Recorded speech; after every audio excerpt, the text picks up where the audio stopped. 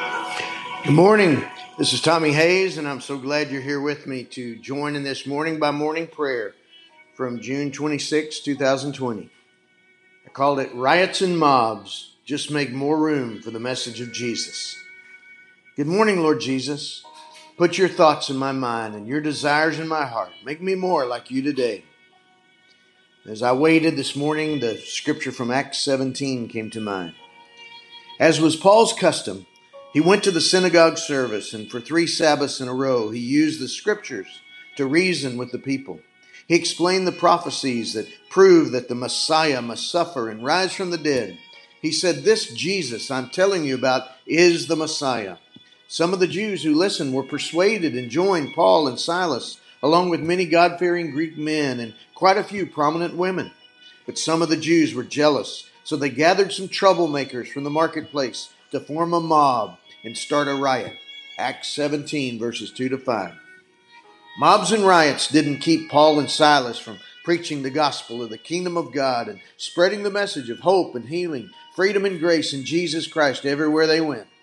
While all the country was in an uproar, they just kept using every opportunity to point people to Jesus.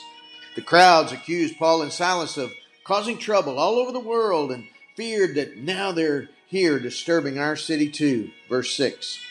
The mobs demanded them to be silent and tried to intimidate them into sitting back and shutting up about their message and their Messiah and this talk about God's mercy and grace through Jesus Christ. They screamed and shouted that these followers of Jesus were guilty of treason against Caesar, for they profess allegiance to another king named Jesus. Verse 7.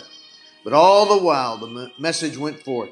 Hearts and minds were changed, and this good news of the gospel of the kingdom kept going forth to the ends of the earth. And one day it got to me, and since that day it's been changing my heart and my mind every day. While the mobs and riots of my day seem to want to turn my world upside down, there's a spirit who's moving in me with increasing desire to see my world turned upside down for Jesus. Just as in the days of Paul and Silas, riots and mobs just make more room for the message of Jesus. So Lord, help me not waste any moments of spreading your message of hope and healing, freedom and grace in Jesus Christ everywhere I am and everywhere you send me. In Jesus' name I pray.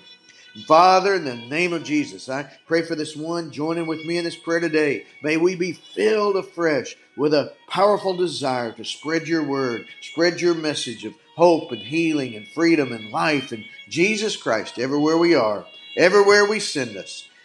Turn all these mobs, all these riots, all this turmoil in our world into opportunities for us to point people to the one who is our hope, our stability, our security, our anchor, the Lord Jesus Christ.